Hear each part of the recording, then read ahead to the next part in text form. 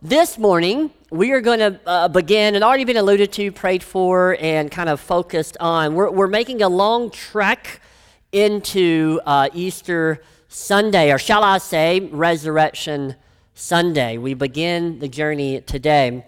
And now this isn't uncommon. This isn't a unique thing that we just came up with and we're so creative. It is actually not uncommon to contemplate Passion Week, and sometimes referred to as Holy Week. Well, what is that? That is the last week of Jesus' life, right? It's just a significant time frame that it's very, very, very common to take space and to consider that last week of his life. Now, so that's not uncommon, but what is uncommon is to take 7 weeks to do that. Usually Passion Week is just that. It's the last week of Jesus' life, and they take each day, they think about whatever Jesus is doing in that particular day.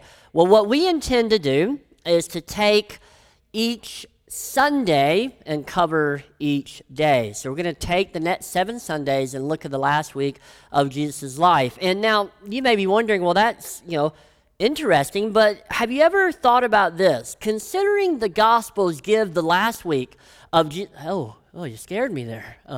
Hey there, fella.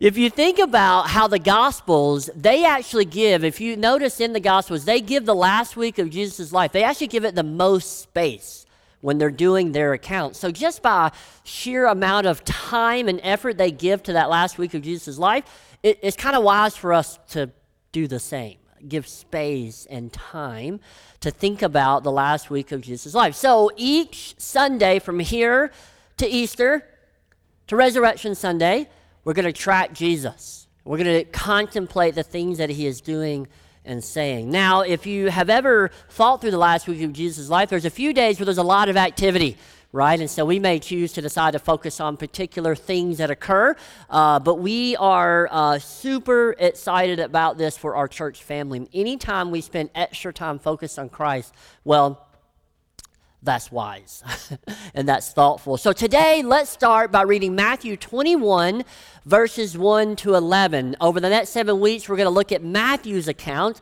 of this last week of Jesus' life. And this is commonly known as Palm Sunday. We're a little early on Palm Sunday, but I think we will benefit greatly. So let's start by reading Matthew 21, verses 1 to 11. It'll be up on the screens for you, or you can follow along as I read. So chapter 21 of Matthew, last week of Jesus' life, starts this way. Now when they drew near to Jerusalem and came to Bethphage, to the Mount of Olives, then Jesus sent 2 disciples, saying to them, "Go into the village in front of you, and immediately you will find a donkey tied and a colt with her. Untie them and bring them to me. If anyone says anything to you, you shall say, well, the Lord needs them, and he'll send them at once." Verse 4, this took place to fulfill what was spoken by the prophet, saying, "Say to the daughter of Zion, behold, your king is coming to you, humble, mounted on a donkey and on a colt, the foal of the beast of burden." Verse 6, the disciples went and did as Jesus had directed them. They brought the donkey and the colt and put on them their cloaks, and he sat on them. Most of the crowd spread their cloaks on the road, and others cut branches from the trees and spread them on the road. And the crowds that went before him and that followed him were shouting, "Hosanna to the Son of David. Blessed is he who comes in the name of the Lord. Hosanna in the highest." And when he entered Jerusalem, the whole city was stirred up, saying, "Who is this?" And the crowd said, "This is a prophet, Jesus from Nazareth of Galilee." Here on this first major event of Passion Week or Holy Week, Jesus gives specific and we might say odd instructions to the disciples to go retrieve a donkey and a colt that would be tied up, seemingly just waiting for them. If anyone asks them, they are to simply say, "Oh, well, the Lord needs them. He'll send them back. Don't worry. What oddities are just in this moment? But this morning, what is odd details is actually a divine plan unfolding right before their eyes. It's not just about a donkey. It's not that Jesus is tired. He needed to get off his feet. I mean, at this point, they've walked many miles, so just a few more miles really isn't that difficult. And the disciples don't seem to need to take a donkey ride. Well, Matthew makes the connection for us. There is so much more happening. It's not just odd details, but a divine plan unfolding. Verse 4, Matthew brings us in and connects the dots. He says that what's this? Donkey coming for Jesus to ride. This took place to fulfill what was spoken by the prophet. A donkey is exactly how it was supposed to be. It's actually not odd. This tiny moment of the last week of Jesus' life, it is establishing that all that is about to go down, and it's going to get crazy, but everything that is about to go down is exactly how it is supposed to be. Zechariah 9:9 proves that fact, and it proves much more. Just like we saw in Hebrews, just like we saw at the beginning of Matthew, they dig into the Old Testament to put before us to say this is exactly God's divine plan working out. So what Matthew seems to be picking up on, he makes plain for us. Zechariah 9:9, it proves the fact, but what we're going to learn is it proves much, much more. You see, this little donkey ride that Jesus orchestrates, that he does, that he puts together, this little ride is him declaring that he himself is the righteous Davidic king. That he himself is what they've all been looking for, to make it a little bit more plain. You may be thinking, all that from a donkey ride? Yes. And not only all that from this ride and that quote, but see, the crowd affirms it with their declaration.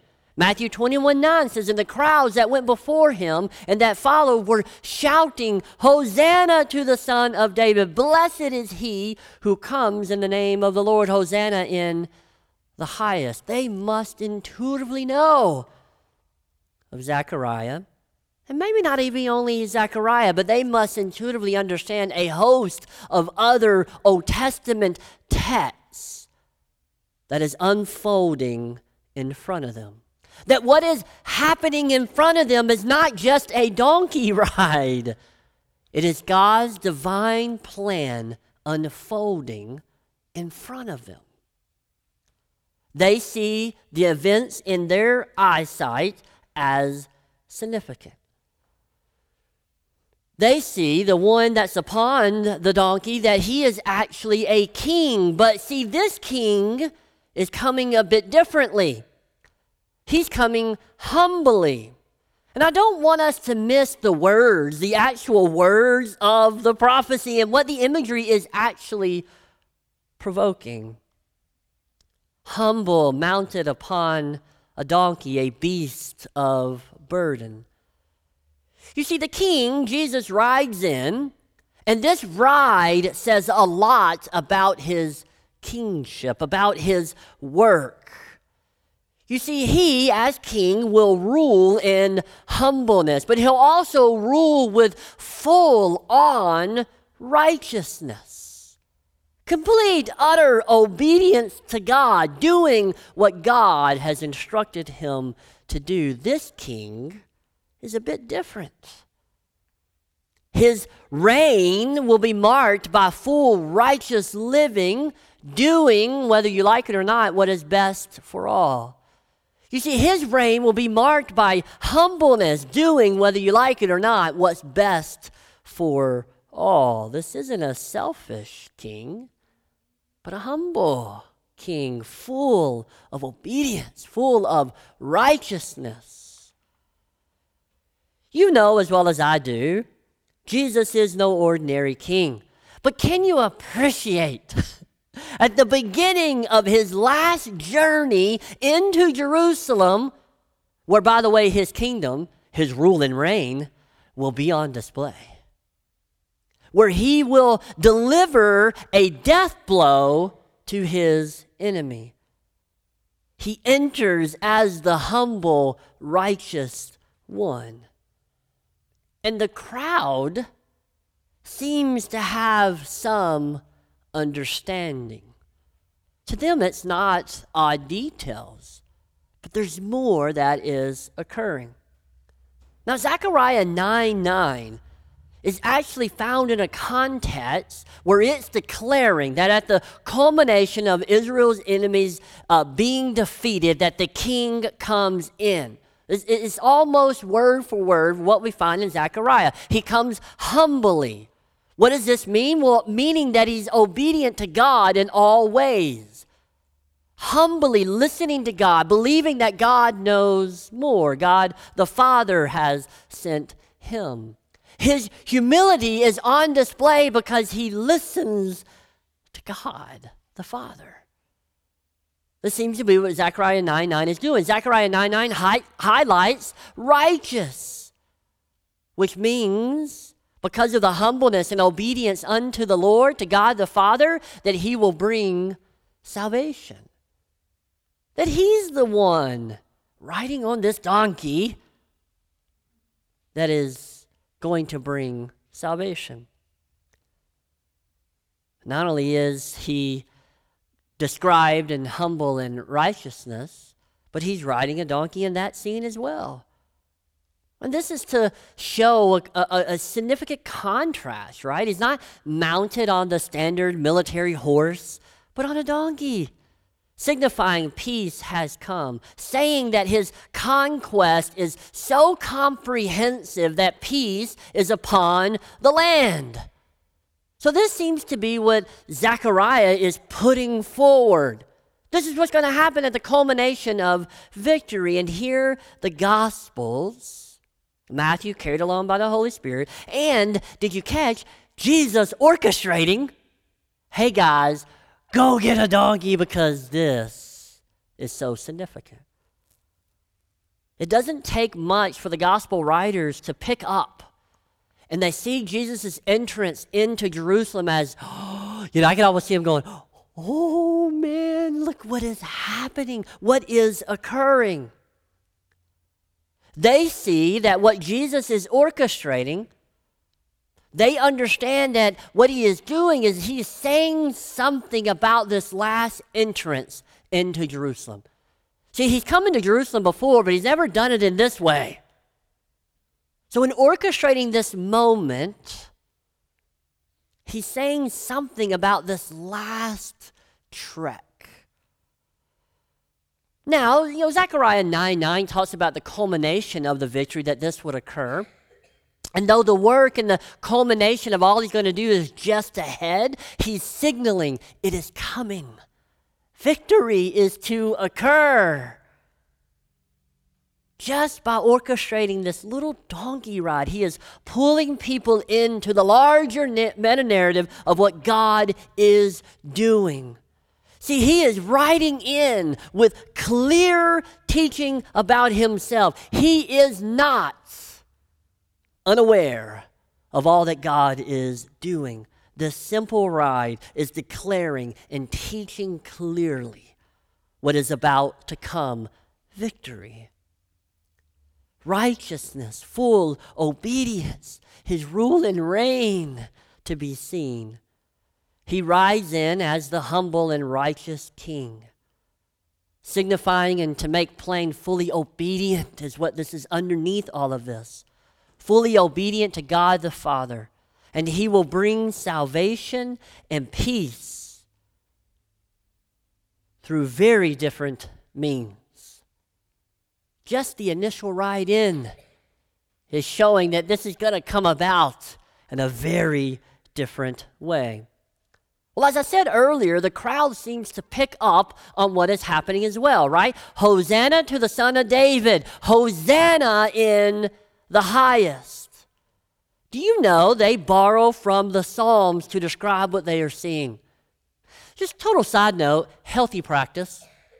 To borrow from the Psalms of what you're feeling, of what you are thinking.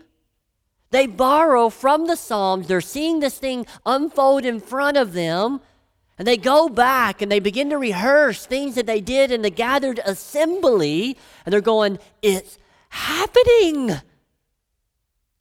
And they rightly begin to declare and put words in their mouth, God's words in their mouth, and declare about Jesus. You see, they seem to intuitively know that the long-awaited one from David's line, this is so significant, is here. You see, the word Hosanna is a word of praise. It's a word of thankfulness, but it's very specific. It's a word of praise and thankfulness that salvation has come. It's a declaration of a rejoicing that help is here. Hosanna often was the cry, the prayer, please come help save us. And now it's starting to incorporate, by this time, a moment of praise. So directed, help is here. Salvation has come. It's as if they're looking at the events in front of them. They're going, yes, help is here. Save us, we pray.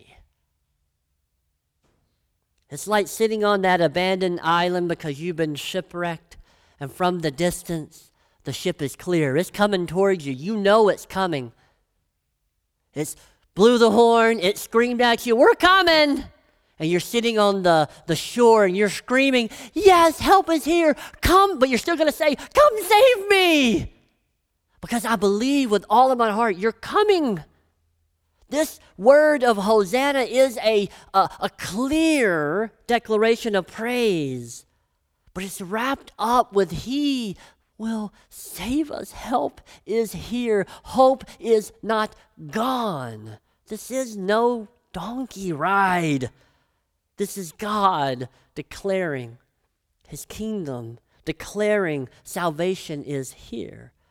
You see, there's a lot wrapped up in this word of praise. You know why there's so much wrapped up in this word of praise? It's because it's full of hope. It's actually full of belief. It's a prayer. It's a longing. It's a cry. And all at the same time, it's a declaration of praise. Because the longing, the prayer, and the cry is wrapped up and being fulfilled. Right in front of them, help has come. So they rightly say, help is here. Save us, we pray. Because you can. Because you're riding in on the donkey. And the Old Testament told us that victory was associated with this moment. Hosanna, Hosanna in the highest. You see, a lot is wrapped up in that. And see, this seems to be the posture of the crowd. Now, they're not quite into the city. That's a whole nother response, right? But this is the crowd around Jesus acknowledging, okay, we see what's happening here. We're smelling what you're laying down here. Seeming to have a sense that what he's orchestrating is a clear declaration of what is to come. Now, I don't know how many are in this crowd. It's kind of hard to say, but we can capture with these words and phrases that the general belief and the feel of the moment is that the king, and not only just any king, right, but the king specifically, who's from David. A lot of promises. Go back to beginning of Mathew. We talked a lot about that. Not only any king, but the one from David. There's another declaration that's clear that this king is going to be faithful and obedient to God. And oh, by the way, he's come to save us. That's the general temperature and the feel and the belief of the crowd. That's what it incites all of this praise. It's not just a donkey ride. But here's what's fascinating about this crowd, that they pay homage to him not only with praise, but with action. Their praise is chock full of deep understanding of what this event is, right? And they're very excited, as well they should be. But not only does the praise just stop there, but it moves into action. They begin to lay down their cloaks, perhaps a show of submission to Christ. Kind of like the moment of the red carpet being rolled out, right? The triumphal entry. Oh, that's what it's called, yeah. Because they're showing with their word of praise and their actions. They're just rolling it out. He's walking in. They cut branches. Perhaps a show of, once again, this regal moment, right? The king is coming in. Let's cover the ground. Perhaps there is a belief that victory has come. Wasn't uncommon for branches to be cut down when the king returned, especially after victory, to kind of throw it down and say, oh, he's won, we've won. Well, any way you slice it up, all of these signs are pointing towards salvation has come. The man upon the donkey is the Savior, the King. So all of these signs that sometimes we get a little too wrapped up in, all they're pointing to is that salvation indeed is wrapped up in the one on the donkey. And so though all of these signs are pointing towards that salvation has come, we know what will be revealed as Passion Week unfolds. You see, though salvation is here, and we know the rest of the story, and so maybe even as you read this, it's hard for you to appreciate just what is happening in the moment because you get so fixated on, yeah, but it gets pretty rough in a few days. And so what this king has come to do and what Passion Week is going to unfold is that sin is actually pretty terrible. And that sin is actually the great enemy. And victory to overcome this terrible enemy, it will require great sacrifice. To beat this terrible enemy requires great power. And you know the one on the donkey has it and is able to do it. So all these signs are right, and they're declaring that salvation is here. What Passion Week will unfold is that sin requires tremendous sacrifice to overcome. But hey, the one on the donkey is able. He is king indeed. You see this, the work that Jesus will give himself to, this humble righteousness that he will give himself to, this obedience that he will give himself to in the coming days, it's going to prove to be difficult for the crowd. It's going to prove to be difficult for the many people that are gathered that day in the city. It'll be hard for this humble, righteous king who brings peace. But he's up for the task. What's amazing about this declaration of praise is that even in this triumphal entry, there's hints towards how tough this week is going to be. Look at the last two verses of this account, verses 10 and 11. And when he entered Jerusalem, that's Jesus, with the crowd, the whole city was stirred up, saying, "Who is this?" And the crowd said, well, this is the prophet Jesus from Nazareth of Galilee.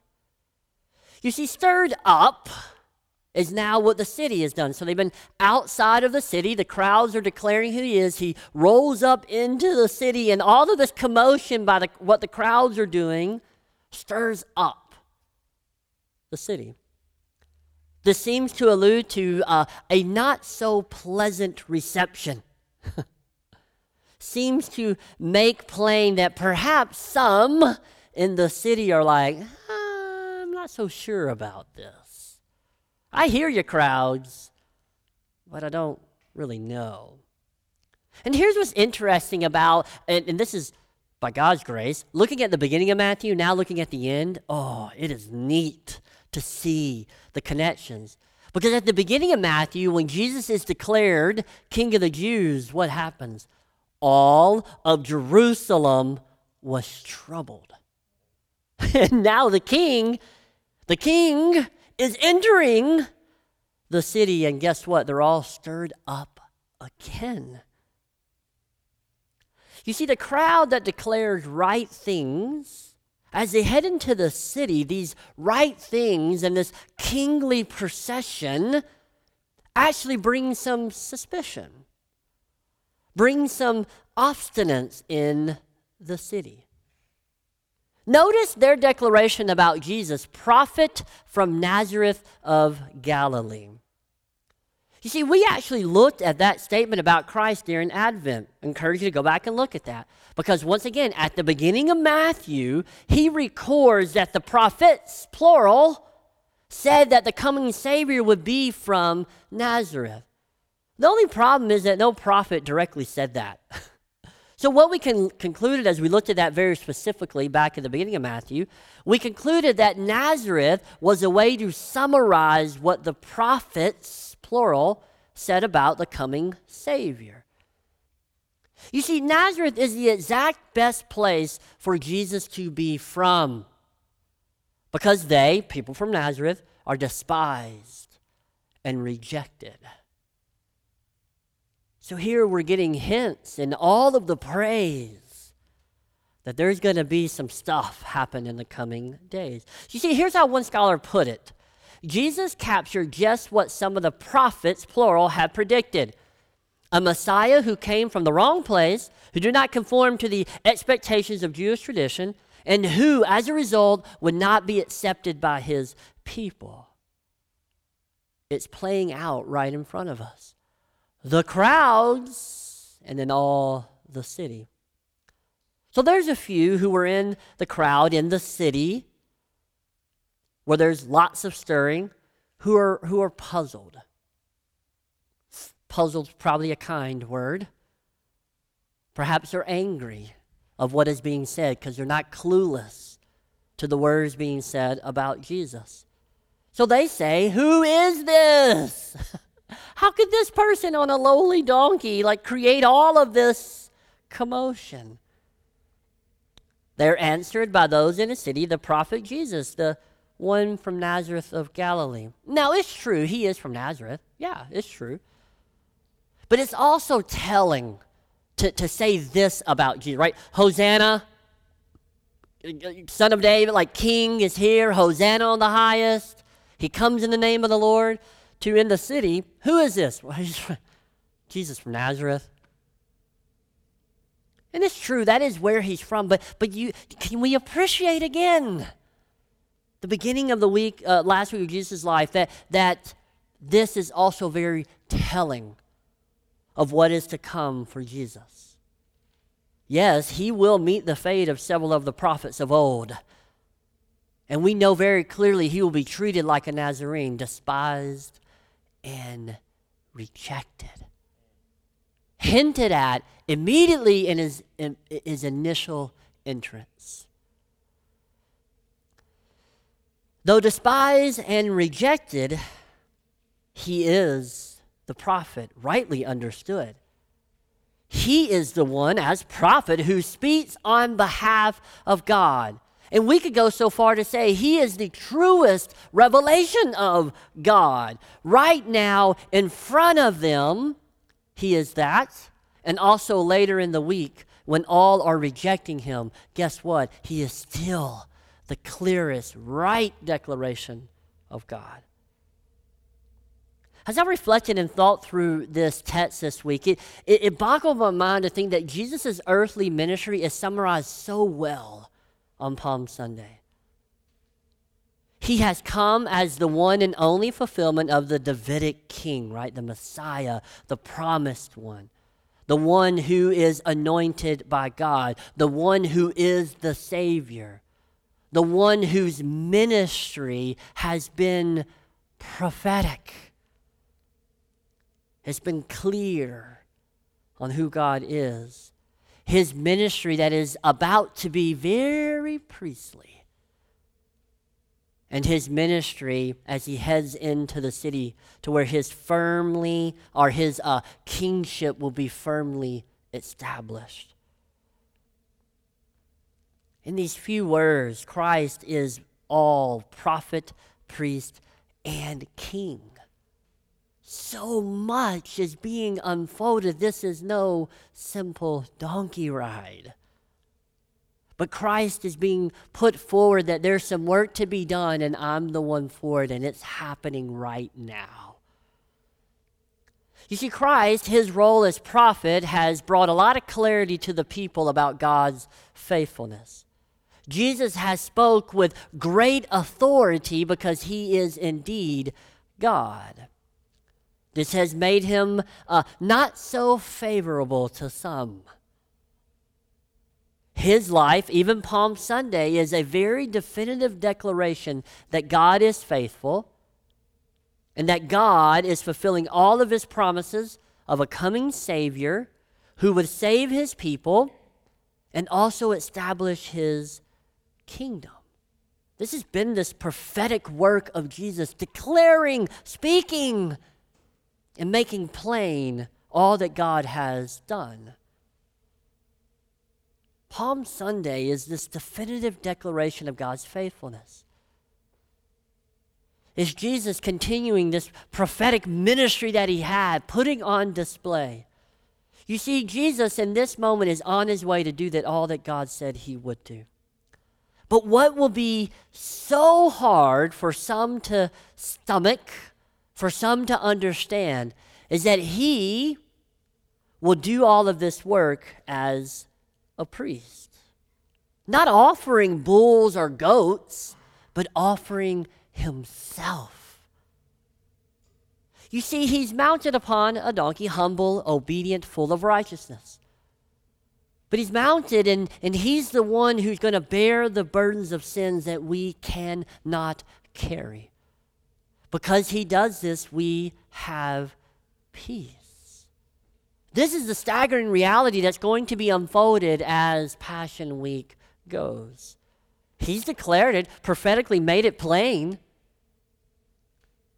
But what this week will reveal is he is indeed our greatest help.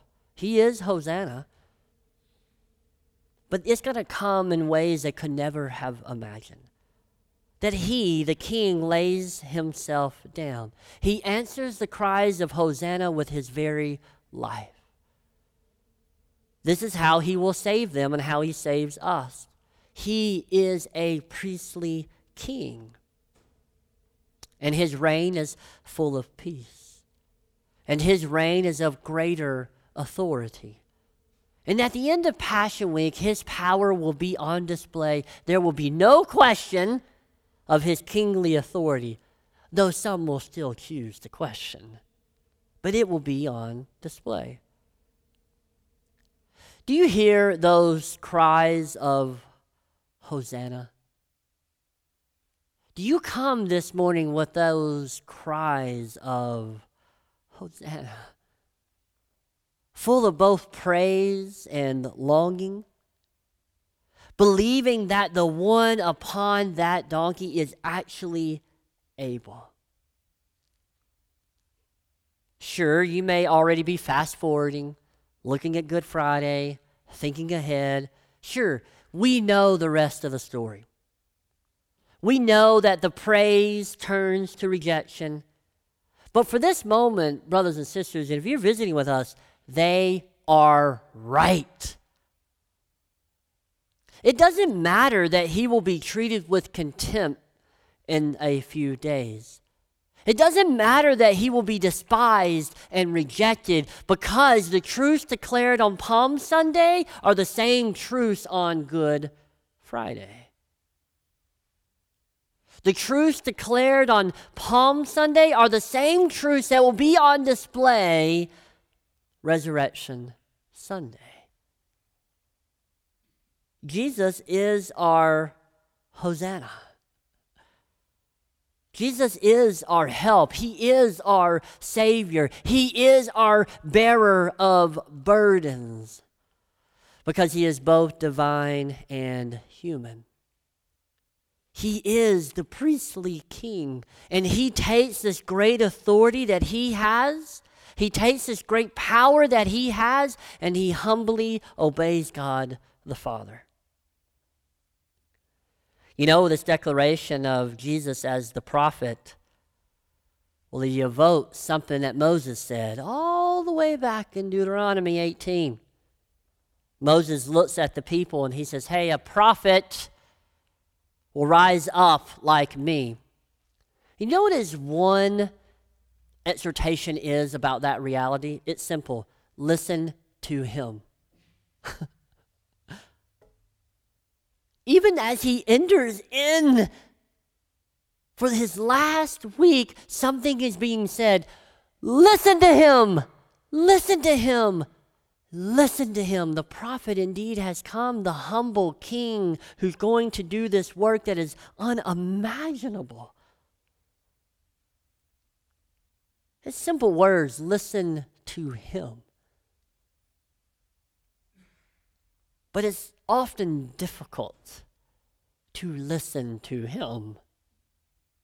Jesus orchestrates a moment at the beginning of the last week of his life to make plain, oh, listen to me. I am indeed the response to the cry of Hosanna. I am your help. I am your hope, and nothing else can sustain, save, give you peace like I can. He's going to meet his death, and here he is orchestrating moments so that you and I could reflect back. Palm Sunday traditionally is a moment of praise, and let us sit in that and not get too far down the week, but to be grateful and contemplate how Jesus is the cry of Hosanna. As we begin our journey through this last week of Jesus' life, let us listen. And he doesn't even have to say a word. He just rides in. And him riding in is like this massive declaration. And then the crowd does it for us. Hosanna! Hosanna on the highest! He's come in the name of the Lord. And as we begin this 7 weeks, could we just pause and be grateful that Jesus is the answer? He is the response to the cry of Hosanna. You see, Hosanna is both praise and longing. We should listen to him. I mean, Moses gave us an instruction as we think about this week. That would be a great thing to do. Listen to Jesus. And what's fascinating, he probably does the least amount of talking. In some ways, he does definitely teaching. But what he says is pointed, profound. And what he is saying here, brothers and sisters, rejoice. Let us listen to the humble, obedient Christ. And let us rightly, in these next few weeks, let us rightly cry, Hosanna, as we consider his death, burial, and resurrection. You see, that is our best response. I pray that every time we pause and we reflect, that we just go, Hosanna. Hosanna. I mean, it's such a common word to use every day. I know, it just rolls right off the tongue. But as we contemplate Christ, it is the right response. Oh, our help. Jesus is our only hope and help. He's our Hosanna. For some of us in this room, I know, this is not new news for you. But I'm convinced it's a timely reminder for you. You see, that crowd is caught up in the realization that God is faithful. You see, that crowd is caught up in a glorious moment where everything they have been waiting for is being fulfilled. But in a few days, it's going to get really hard. For some of us, this is not new news. This isn't profound. Oh, Pastor, just so profound. But I'm sure and I'm confident it is a timely reminder for us. You see, there are difficulties, there are hardships, there are chronic illnesses, there are stubborn family members, there's obstinate co-workers, all of them pulling at our belief, questioning if Jesus really is the source of our hope. Can Jesus really help me? You see, these people that day, at least those in the crowd, you see, they have a strong belief that Jesus brings hope, that Jesus provides help. Now, those in the city, well, they get stirred up a little bit. They become suspicious of Jesus and his entourage. Where are you this morning? Full of belief, crying Hosanna, right? Mixture of praise and, oh Lord, keep doing your thing. Oh, save us, we pray. Help us, we pray. Are you this morning full of belief, crying Hosanna? Are you in this room suspicious, leaning towards rejection? Does all of this talk of Jesus stir you up? Who is this man? And can he really help? It's fascinating how that side of the coin will rise higher and higher as the week progresses. And wouldn't you know, exactly as it was meant to be. For the king to do his priestly work. For the king to be able in full power to bring his rule and reign. This morning, brothers and sisters, Christ is your only hope. I wish I could make you believe that. I wish I could crack your head open and just pour that in and say, okay, it's locked in. But here at the beginning of the Holy Week, Passion Week, let us rejoice that Jesus indeed is our only hope and he is our only help. Just because Good Friday comes around, it doesn't change that. And Good Friday gives way, where we get the phrase, Sunday's coming. Gives way to he actually really is our only hope. This morning, if you find yourself suspicious, would you grab somebody? Maybe even all this talk of Jesus, for some of us it wells up inside of us and we feel rejoicing. But for some, maybe it causes bitterness. I encourage you, grab myself, grab Jared or other pastor, grab someone in the room. We'd love to talk more about Jesus is our only hope. How he's the answer to the cry of Hosanna. Let's pray. Father God, we are thankful for this time together this morning. We're thankful that as we consider, I would assume in this room, a story that has been told multiple times in our lifetime. But yet this morning, would you give us fresh eyes? Would you give us a sense of rejoicing of all that is being declared as Jesus makes that last trek into Jerusalem? Father, may we cling to the realities and may we grab closer and tighter to Christ, that he really is our only hope. He really is our only help. That Christ is the answer to the cries of Hosanna. And those cries of Hosanna are full of praise and longing. And Father, we ask that as we spend these next 7 weeks together, our confidence in Christ would deepen. Our cries of Hosanna would grow more passionate as we think about you. So Father, it's in your holy and precious name we pray. Amen.